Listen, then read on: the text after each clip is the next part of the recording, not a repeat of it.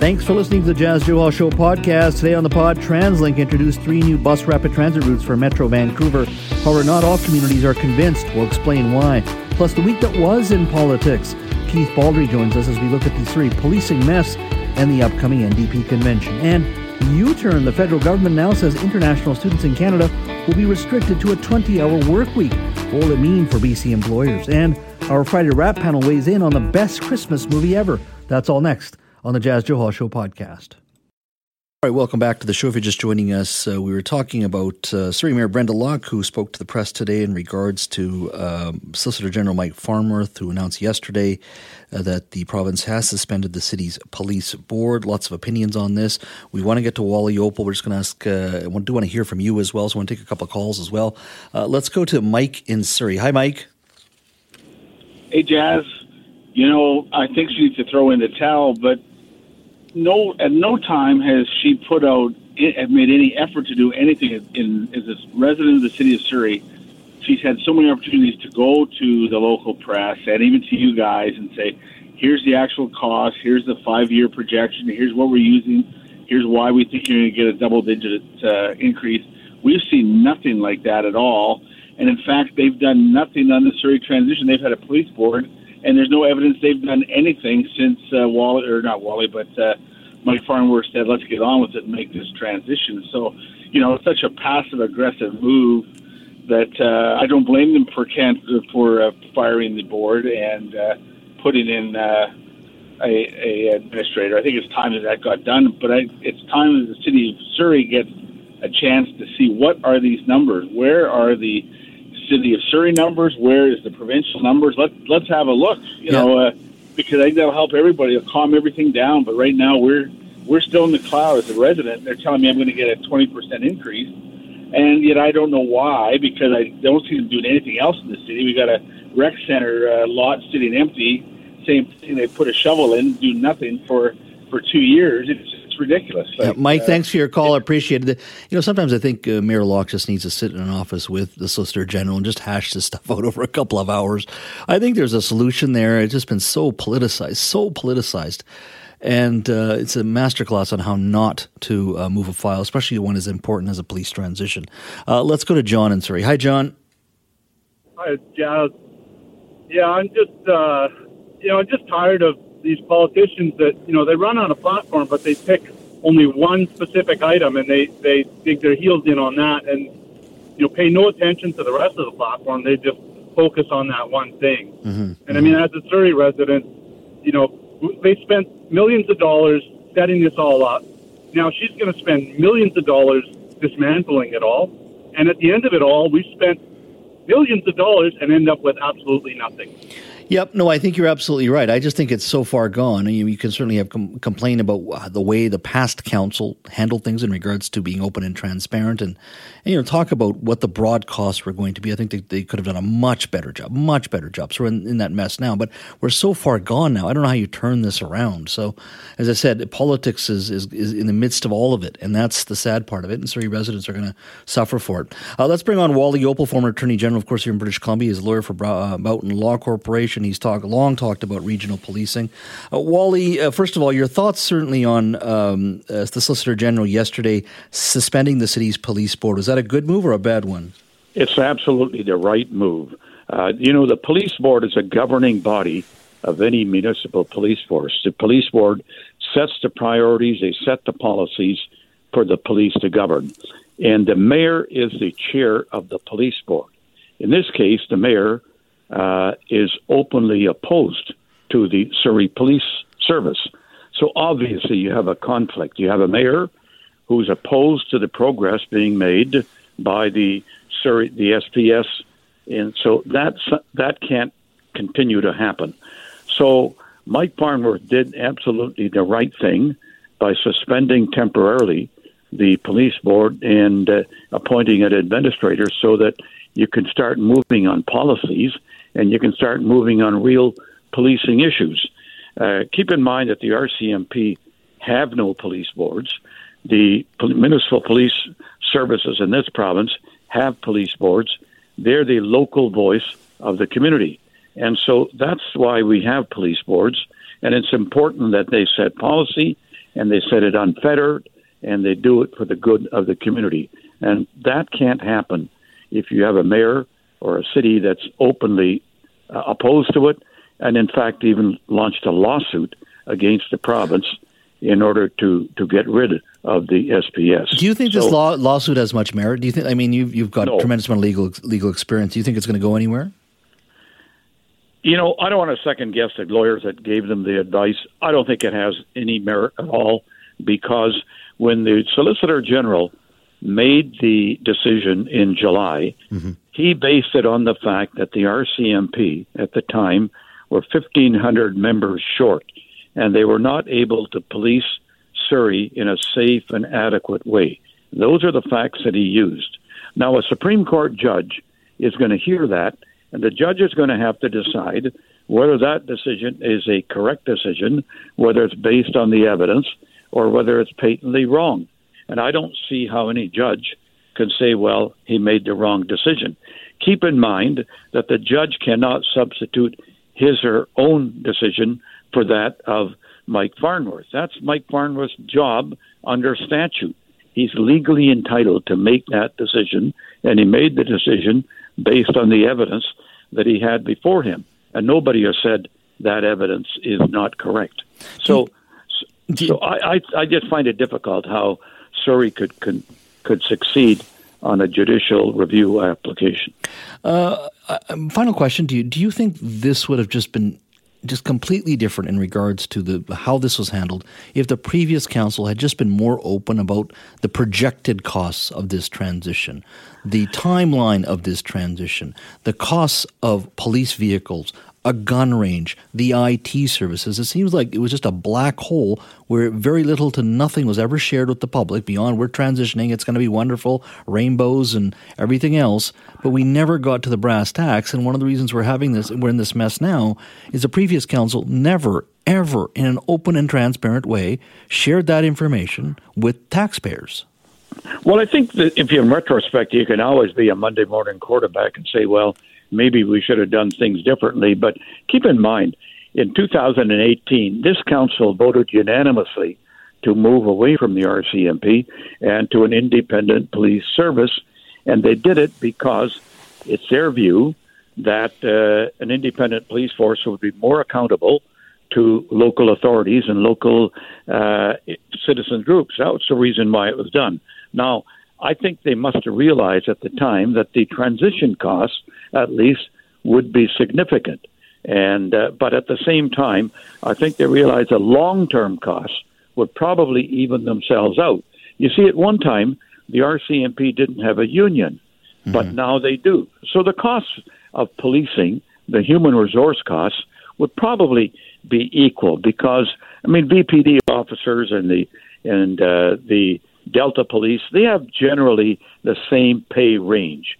So I don't think an independent police force in Surrey is going to cost significantly more than the cities paying for the RCMP. The other thing is the federal government is thinking now seriously of doing away with contract policing.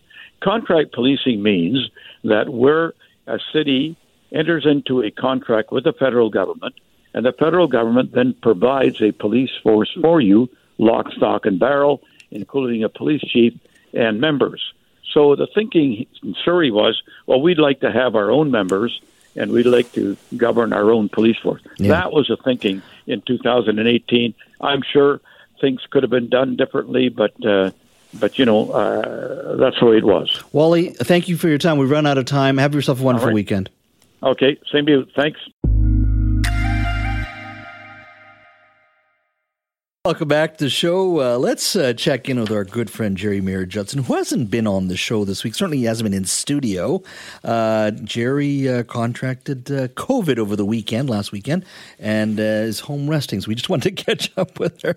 How you doing, Jerry? Oh, much better now, Jazz. Thanks for asking. You're doing a lot better. You still sound a little sick. I know. I can't kick it, and I've been testing every day to feel like, maybe can I go out? Can I leave my apartment today? No, but we'll get there. I will be in studio again on Monday. So help me God. The last time we talked, we were talking about what you're watching on streaming services to obviously deal with all the free time you have and just getting back to normal and getting healthy again.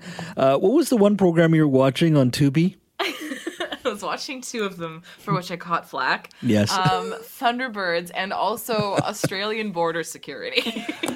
Australian Border Security, and I have watched more of it, but I've also diversified because we got a couple emails with some good recommendations, and I've taken some of them to heart because, as you heard, we got into the segment with Star Trek theme music, and I'm already a bit of a Trekkie. Like I watched Lower Decks first. I watched the animated one. Okay.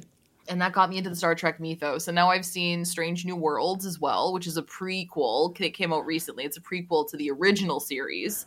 Loved that. Watched Picard. Loved that. So I got into The Next Generation. I watched the first couple episodes. Fantastic. I'm in it now. I'm on board. So that's something that someone recommended me.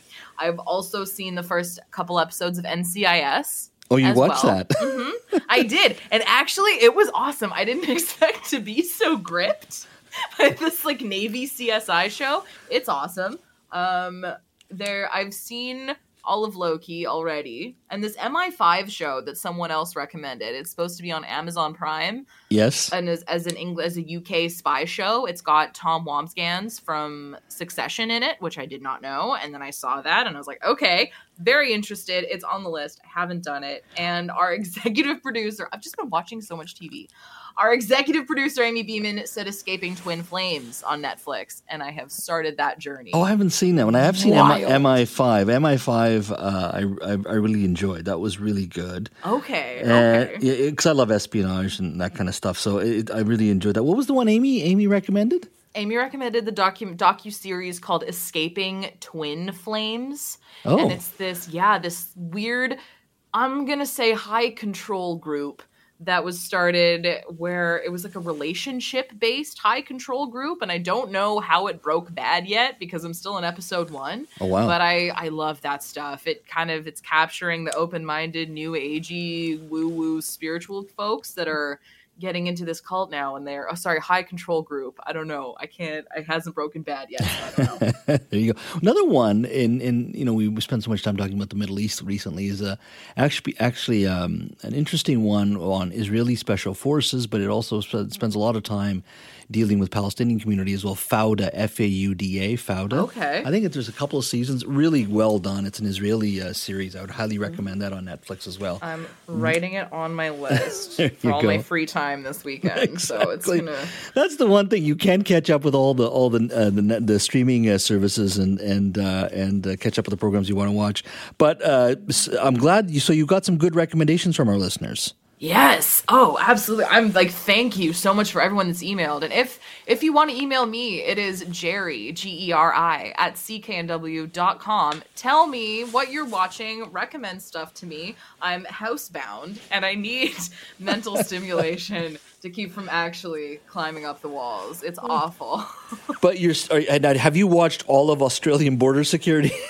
No. I'm not going to dignify that with an answer, but I will say that I watched it 2 You have an excuse. You're sick, so you're not thinking straight. Yeah, sick in multiple ways to be so compelled by this program. But they found an international sex ring. It was It was a crazy 2-parter. At the airport? At the airport. They found this woman. She was trying to come into Brisbane. It was nutty. Geez. Oh, it's so but you know what? I'm not going to switch my career or anything. I've turned the corner on that. I'm not going to be a border security agent anymore, but it's been something. But no, I've pivoted to quality television. Well, we miss you. Be good, get better, and we hope to see you next week. Thanks, Jazz. I hope so too. Last fall, Immigration, Refugees and Citizenship Minister Sean Fraser said that he was temporarily lifting the 20-hour per week cap on the number of hours eligible post-secondary students can work off campus while class is in session. Now that was, as I said, temporary. This change started last November, but it is ending December 31st of this year, which of course would impact many international students. We've been having a pretty broad conversation about how many international students should be coming to this country. Many people said there's too many. Others have said, look, our education system has become too reliant on those dollars from international students. It's what keeps the system afloat, and that's not the right way to go. It's not the way we should be running our education system. But there's no doubt those students do work out in the workforce, and many of our employers, particularly in the service sector, do need those employees. Joining me now to talk a little bit about what potential impact this could have, as students can only work a maximum of 20 hours per week. That's international students. Joining us now is Ian Tostenson, President of the BC Restaurant and Food Services Association. Ian, welcome. Thanks, Jazz. Happy Friday to you. Happy Friday to you as well. What does this mean for your industry?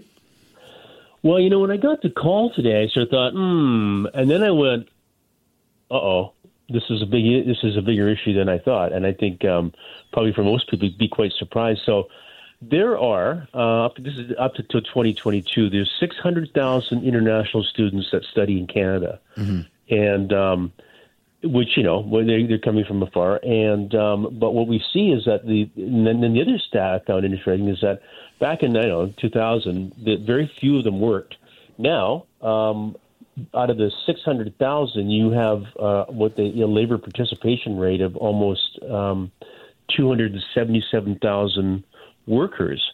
If I extrapolate that and say, what does that mean to British Columbia? It means that our share of population in BC probably means that there's 30,000 thereabouts international students that are available for work. I'm not available for actually working and being paid in British Columbia.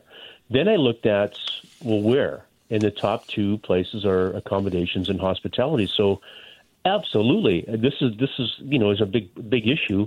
Two, I was talking to someone today. They had an international student that works. I know how they do this. They work 40 hours, 37 and a half hours, and they also go to school, and they also have two kids. And now they can only work 20 hours a week, and they can't afford to even sort of be here. So from an employment point of view, availability of labor, it's not good. And it's certainly not good, I think, for some students that are relying on these extra hours to both pay for their education and their high rents. So it's not good. Yeah. Was your industry aware of this? I know we called you today. I didn't see a lot of newspaper articles on there. No. I think I've seen one, maybe two in sort of very small publications that predominantly speak to immigrant communities. It caught our eye right away. I mean, I just have to walk outside our studios here and the amount of international students you see just around downtown and working in various restaurants and things like that. I mean, this is quite significant, and just in regards to the impact on BC employers. Right. Yeah. If I hadn't got the call from CKNW, I would have bypassed this. And I'm sort of thinking, hey guys, this, hello, Minister, this is something that's very significant. We have a labor shortage in general in Canada, in BC. So that's so immigration is important, and in our industry, the numbers probably raise about we're still about 25,000 workers short. So this is not going to help that. It's not that these the 30,000 in BC thereabouts.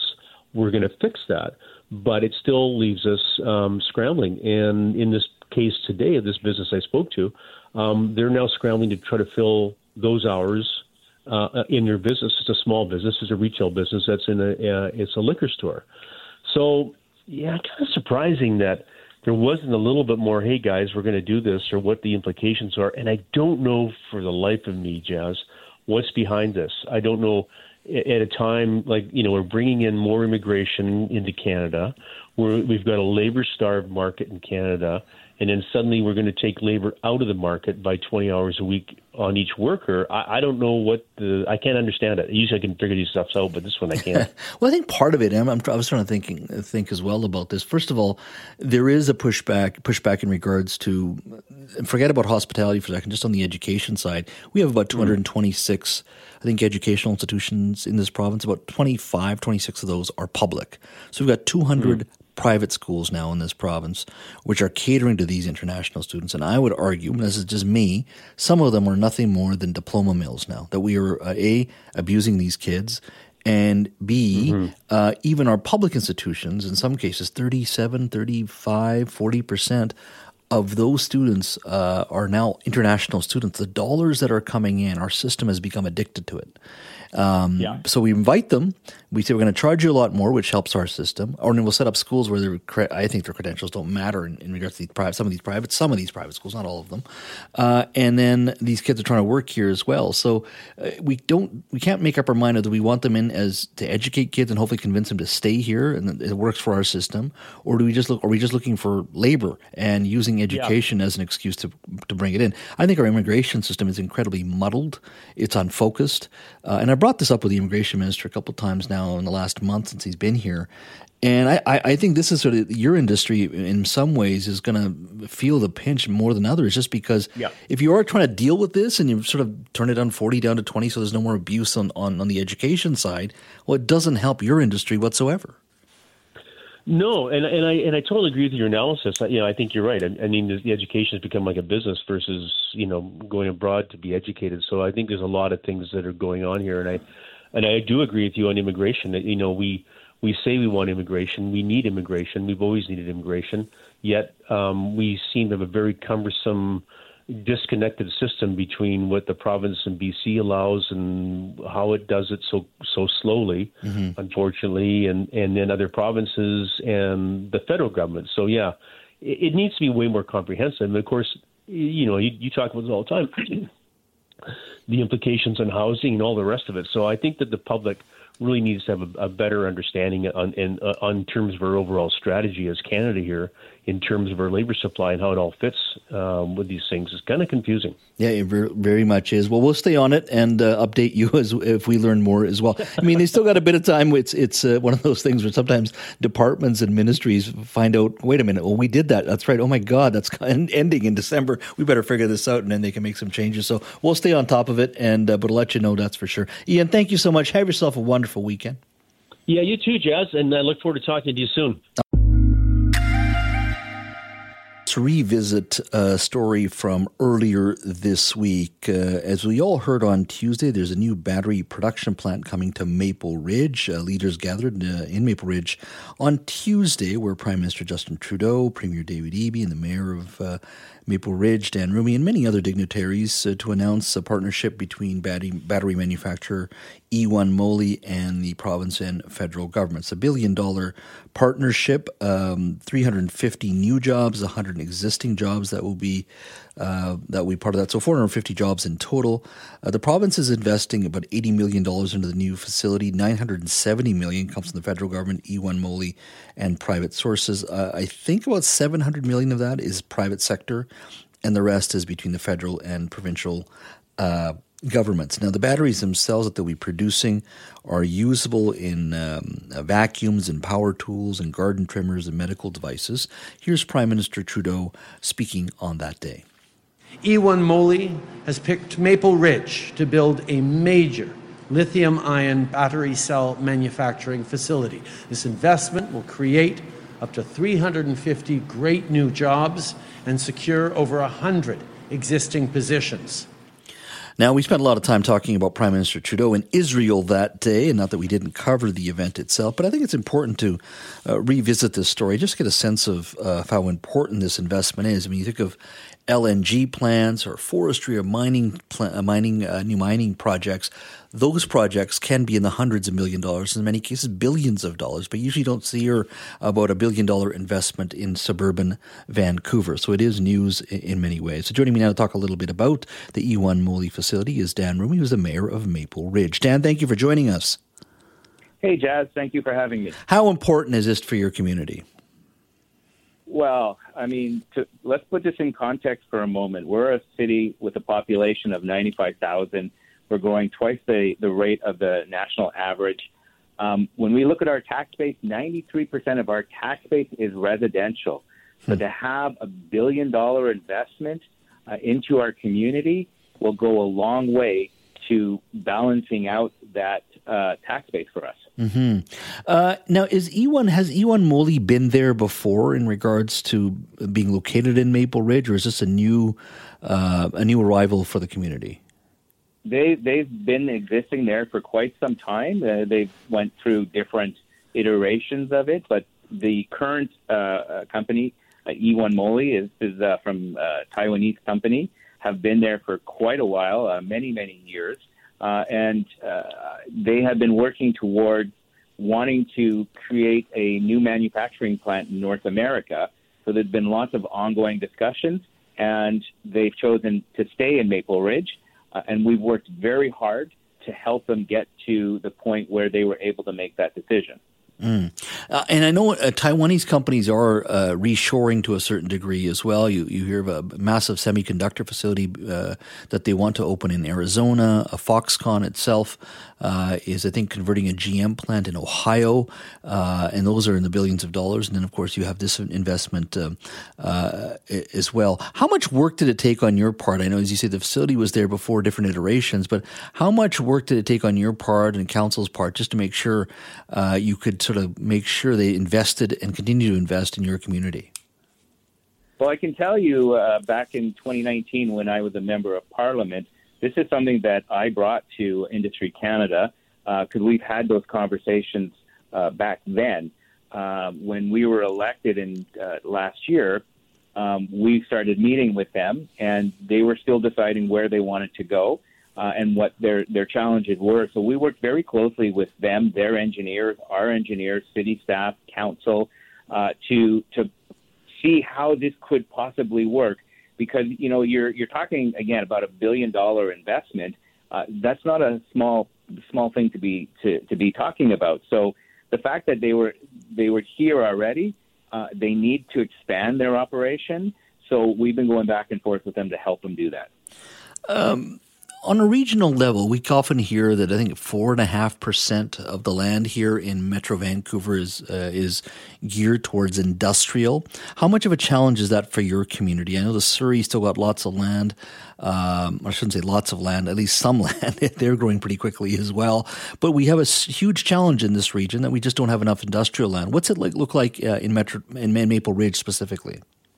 Well, you know, it's actually interesting because we have a lot of opportunity as we put together our Maple Ridge Moves plan, which is going to expand the Abernathy corridor and go all the way out to 256, where there's actually around 600 acres of industrial land available, which is something that everybody is interested in.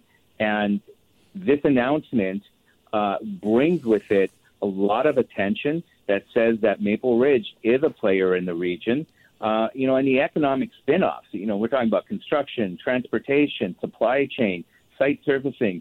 You know, we're 30 minutes outside Delta Port. So, you know, when we look at the Pacific Rim trading, this is perfect for us. We're well positioned to grow our own community and contribute to being able to build our infrastructure with companies like this that come on board. So I think it's, on top of everything else, the fact that they will attract even more business to us. This is very exciting for Maple Ridge. So I just want to confirm, you have 600 acres that hasn't been touched yet that has to be developed? That's correct. All right. Well, that's a good problem to have. We need more of that in Metro Vancouver. Speak to me. And I was over in your community a few months ago and got a chance to meet you and your council. Speak to me just in regards to the growth there. You know, we know suburbs are growing, population is growing. What are the unique challenges that you have in Maple Ridge? Because people think it's far off, it's the sleepy suburbs, but it's not any of that anymore. Walk us through what Maple Ridge looks like today and where you're headed. Oh, gosh. So earlier this year, we actually launched a new brand strategy for us because, again, we need to change that image that outsiders have of who we are. And when we look at how fast we're growing, again, as I said, twice the national rate, in the next 10 years, we expect to grow by another 20 to 30,000 population. So what do we need? We need more housing. We need more economic development. We need more infrastructure. And we need to understand that our transportation corridors, we can't expand them anymore. So another exciting announcement that we had yesterday was the announcement that we're prioritized to get one of the first BRT routes, bus rapid transit routes, in the Lower Mainland. And why is that exciting? Is because now it allows us on that one route that we have from Haney Place to Langley it will allow us to start to redevelop that area and start to bring more housing, rental housing, towers. It'll allow us to redevelop everything and bring us to a point where people will be able to get the things that they need in Maple Ridge. In fact, I will say that where the Molly Cell building is, there will be a BRT stop nearby, so people can take that BRT once it all comes together. And it's not far from the West Coast Express as well. So it's well positioned to be able to service the needs of those new employees that they'll be hiring. And I guess with the BRT, you would eventually, as you're heading into Langley, you'd be able to catch a SkyTrain once it's built into Langley City. That's correct. Yeah. That's correct. Final question to you. We've had a lot of mayors on with the new housing legislation that's been announced by the NDP government. Cities like Vancouver think it's fabulous. Cities like Delta, generally speaking, the councillors that I've spoken to really like the idea. Those are established communities. There's not a lot of open land, free land, greenfield land that's available. Langley Township, another different sort of argument that they make is, look, we are doing everything they want in regards to the missing middle, greater density, but we also have a lot of open land available, and we would like to build there based on local values, local needs, and build it holistically rather than this large piece of legislation foisted upon us, which is greater density and all of those types of things. We're doing that already. Don't force us to do it in land that hasn't been developed. We'll do that on our own time. Now, in the case of Maple Ridge, where do you sit on this issue? Do you think this issue takes away local autonomy and is foisting these decisions on you, or do you think it's the right decision for your community? I'm just curious. Well, when we look at some of that legislation, we're still absorbing it, trying to understand it. But I think it's important to note that a lot of those things we as a council have already been talking about, whether it's public hearings, whether it's infill. We've already had those conversations, so we need to see how that legislation lines up with where we have been going. We've streamlined a lot of the processes at City Hall. What I think is extremely important is we can't have builders sitting in the queue for 2, 3, 4, 5 years. That's what gets us into trouble. So as an organization, we are ramping up on how we do business, on how we are able to move applications through the system. We have now been accepted as one of the pilot cities to do AI building permit technology. Things like that will help us to do a better job so that when developments come to us, we can move them through the queue even faster. So as the legislation drops down, we'll continue to look at it. We'll continue to see where are we lined up, where are we not lined up, and we'll pass that information on to our MLAs. And as with any, as you know, in legislation, there's debate that happens. So where it lands, not sure at this point, but I think what they're trying to do is right in trying to help solve the crisis. But they also have to understand that cities like ours are ready, willing, and able to do what we need to do to get it done. So I don't think anybody wants anybody telling them what to do. No, that is true. Dan, we've run out of time. We want to work together. I do. And once again, congratulations to you and your fellow councillors in the entire city of Maple Ridge. That's a huge week for you folks. $1 billion investment doesn't happen every week, I tell you, but you take it when it comes. That's for sure. Dan, thanks for your time and congratulations to you. All right.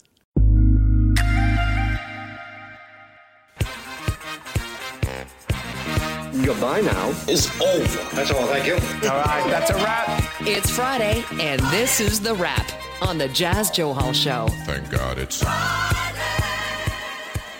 This week, we ask if you were to pick a celebrity to build a themed cruise around, who would it be? And Love Actually came out 20 years ago this week. What's your go-to holiday movie that gets you in the spirit? Our Friday Wrap panel for today is Jerry Merritt Judson. She's a show contributor. She's at home with COVID watching really bad Aussie reality shows. And Sarah Daniel is a real estate agent in South Surrey. She's an author and broadcaster. Jerry, Sarah, welcome.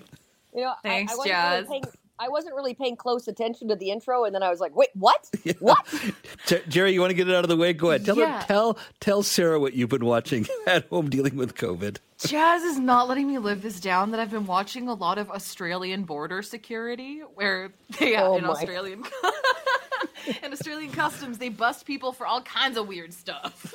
I used to do a television show, and the same company that produced my show did the border security here. Yeah. I know exactly what you're talking about. It's cheap entertainment. What can I say? Thank you. Exactly. There you go. But our listeners were so concerned they emailed some other suggestions for top quality entertainment. So anyway, let's go touch on the first subject of the day. Of course, a cruise themed around the pop star Taylor Swift is setting sail to the Bahamas next year.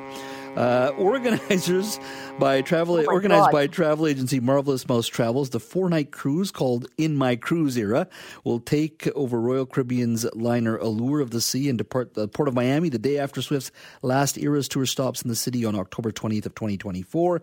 Swift-themed events are set to take place every night of the voyage, including a welcome cocktail party, a friendship bracelet swapping session, and a themed dance party and a karaoke night. So, my question to you, Jerry, if you were to pick a celebrity to build a themed cruise around, who would it be? So I've given this a lot of thought, Jazz, and I've sort of molded the question. Mm-hmm.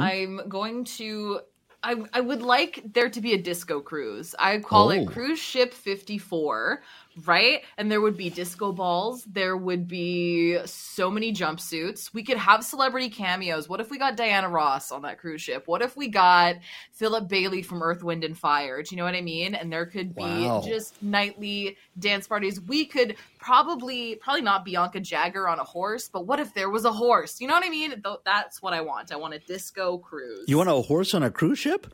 Well, you know, Studio 54 with Bianca Jagger came on horse. I just want a horse on a cruise ship and seasickness. We want it just more. I think there's a sitcom waiting to happen there anyway. Yes. But I like that little R&B, old school. That's great. Sarah, what about you? So I wouldn't care about the celebrity. They could have anybody, because you are not getting me on a cruise ship. I am not being stuck at sea for like more than God knows how many days with people that I cannot escape because there's nowhere to hide, and the norovirus. Yeah. So I'm sorry. Okay, fair. You can put any celebrity cruise together if you want. I will wave goodbye at the dock and say, don't let hit me on the way out, because I am not going on the cruise. I don't care what reason for. Sarah, have you ever done a cruise? Ever? I have been. I'm sure you probably had to do it too, Jazz. We used to have like the staff parties where they would have and you had to go on the cruise. Yes. And there's no escape. You can't sneak out, right? Yes. You're stuck there forever. So to me, that's torture enough. Like stag parties that are on cruises. Like the cruise around the harbor for a couple of hours and stuff like that. Cruise around the harbor, and you're like, oh my God, shoot me now. I can't get off this boat. They'll notice if they hear a splash, right? And they see somebody swimming away. Yeah, I'm not going on it. No. I'm not going on it. I haven't done a cruise myself, and I'm kind of like you, going, well, is that fun? Is it not? We were in Hawaii, I think, last year, and they did one of those, swim with the dolphins things, and they take all you out for like an hour and a half, but it was super choppy water and people were getting sick. It was actually pretty bad. Yeah. So I'm not a big fan of those. But if I was to pick a celebrity, I'd probably do Woody Harrelson. That would be kind of fun with him and his buddies. I know. Oh, dear Lord. That would be a lot of fun. It would be very casual. It would be Club Conspiracy Theory. It would be awesome. It would be that's true. I didn't think of it that way. But yeah, He's Mr. Conspiracy. But you can imagine something like this with Taylor Swift, Jerry, selling quickly. I mean, 4 days, go down to the Bahamas, you meet hang out with your fellow Swifties. I mean, I can see why some entrepreneur decided to move ahead with it. Oh, 100%. That's so fun. It's like Disney cruises, but for Swifties. I love and support that so much. It sounds like nothing but positive vibes on this boat. It would be stunning. It'd be like the Eras Tour, but just at sea. Exactly. But, Sarah raises a good point. I was just thinking how many times on, in my reporting days, I think it's once a season, there'll be some cruise ships got to come in and threat of Norwalk or some patient's got. Yeah. It's just Or, like, the they're industry. It's a stuck. constant issue. Remember the early days of I know. COVID too? It was just I remember, constant. seriously, the beginning. I remember at the beginning of COVID, my mom, everybody was freaking out about all their stocks dropping, and I kept on saying to my mom, "Hey, you've got Clorox. You don't have Princess Cruises, so consider yourself happy." Yeah, that industry especially. It's just if you are worried about that kind of stuff, that's the last place you want to be. We have a lot of cruise ships that come through, so I support the cruise industry. If you love the cruise industry, enjoy. I just happen to be one of those people that it's just never going to happen. That's right. We're just talking about celebrity-themed cruises because a Florida company is offering a Taylor Swift cruise. And Sarah says, no, thank you. And we have probably the world's biggest Swiftie here is our technical producer, Talia Miller. Talia, just out of curiosity, would you do the Taylor Swift cruise? No, you can't get me on that boat. I'm with Sarah. Really? I had such a fear of going over to Vancouver Island to go to Victoria. On BC Ferries? Yeah, I got sick. I was like, nope, you can't make me. Also, you don't know what's under the water. You can't see. You know what?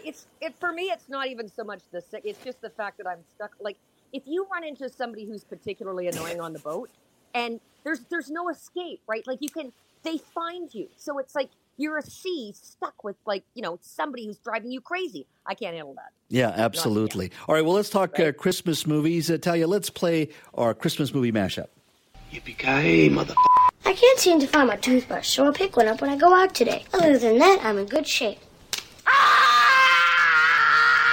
And I want to look him straight in the eye, and I want to tell him what a cheap, lying, no-good, rotten, heartless, fat, worm-headed sack of monkey shit he is. Hallelujah! Holy shit! Where's the Tylenol? Okay, people, tomorrow morning, 10 a.m., Santa's coming to town. Santa! Oh, my God! Over the past few years, Christmas movies have proliferated as fast as kids ripen open their holiday presents. There's so many classics, Home Alone, even Die Hard, which has got nothing to do with Christmas, Polar Express, Charlie Brown Christmas, National Lampoon's Christmas Vacation. There's so many to choose from. Jerry, let me start with you. Do you have a particular favorite that you like that gets you in the mood for Christmas? I do. I had 2 VHSs with Christmas specials in my home when I was growing up, and they were How the Grinch Stole Christmas from 96. Yes. Or sorry, from 66. 66, okay. Rather. 66, Boris Karloff is the Grinch. And Rudolph the Red-Nosed Reindeer from 64. The claymation one. Really? Yeah. I thought you'd be too young for that. I agree. Yeah? That I no, my totally parents, agree. they Those got are it my into picks. me. Yes! Those are my picks. Those are the classics. Oh my God, we're the same person. Wow. Oh my God. I can't Am believe I at home with COVID? We've never been in the same room at the same time. Oh my God. I know. I actually thought of Rudolph the Red-Nosed Reindeer, the claymation version as well, the 1964 version. I just thought you were too young for that, Jerry. I mean, thank you for thinking so, but I'm very old in spirit. I am an old soul, as they say. Not that you guys are very old, but you know what I mean. I'm beyond my years. I am the oldest, so don't even start with me. So here's the other question then for you, Sarah. Should Die Hard be considered a Christmas movie? This is embarrassing because I've never seen Die Hard, but a lot of guys I know say that it is the ultimate Christmas movie. So but you know what? Love Actually, I do really like Love Actually because it's sort of the spirit behind it is very sweet. Yeah. But I mean, I'm right there with the Grinch That Stole Christmas, the original version, Boris Karloff. Like when I was a little kid, and it's hard to find. Like even on it might be on Netflix or something like that now. But I've actually done searches during the Christmas season to find out when it airs, and usually it's the CBC, and I've usually missed it. It's usually like once at 7 o'clock on a Thursday, and I'm not there to watch it, right? So, it's a classic. It's like there's something about that cartoon. Half an hour, it's perfection. And I named my first dog Max after Max the dog in the actual cartoon because he looks like that. He looks like that. He's action. So yeah. Yeah, I've actually adorable. Beyond Christmas holiday movies, of course, are the Harlequin romance shows that they do. I'm just wondering if the actor strike has actually caused a shortage of those this year. I'm really curious because those things start December 1st and they just go. They are. It's the same plot. Yes. It's all the same. It's the lovely blonde woman goes home after really finding that she has to come home and help her parents save the restaurant/hotel/business, where she runs into some guy that she knew 20 years ago, and surprise, now they've fallen in love all over again. And the town looks the same, and it snows at the same time, and it's all filmed in Langley. So there you go. I've covered everything for you. I know. Got the formula. It's Langley or it's Steveston. It's probably Ladner Villages too. Those three are usually the three that they focus on. By the way, we did an interview earlier this week in Langley, the Martini Studios. They're opening up that set, the Harlequin set, if you want to call it that, from December 1st onwards. And you can buy tickets. There's going to be carolers there. You can buy food there, and you can walk the streets of New York or a small town or any town USA as they call it, and all the various sets. And you can sort of enjoy Christmas on a movie set. So that's kind of cool. Love Christmas. I saw a post today that said, I want a movie about a man that moves from a small town to a city and meets a busy businesswoman that teaches him to hate Christmas. I think that would be a fun one. I would watch that. I would so watch that movie. I would too. Oh my God. Jerry, Sarah, thank you so much. Have yourself a wonderful weekend. And Jerry especially, stay away from Aussie reality shows. I'll do my best, Jazz. I think I'm out of them now. Okay, good. That's Jerry Barrett-Judson, our show contributor, and of course, Sarah Daniels. She's a real estate agent in South Surrey, author and broadcaster as well.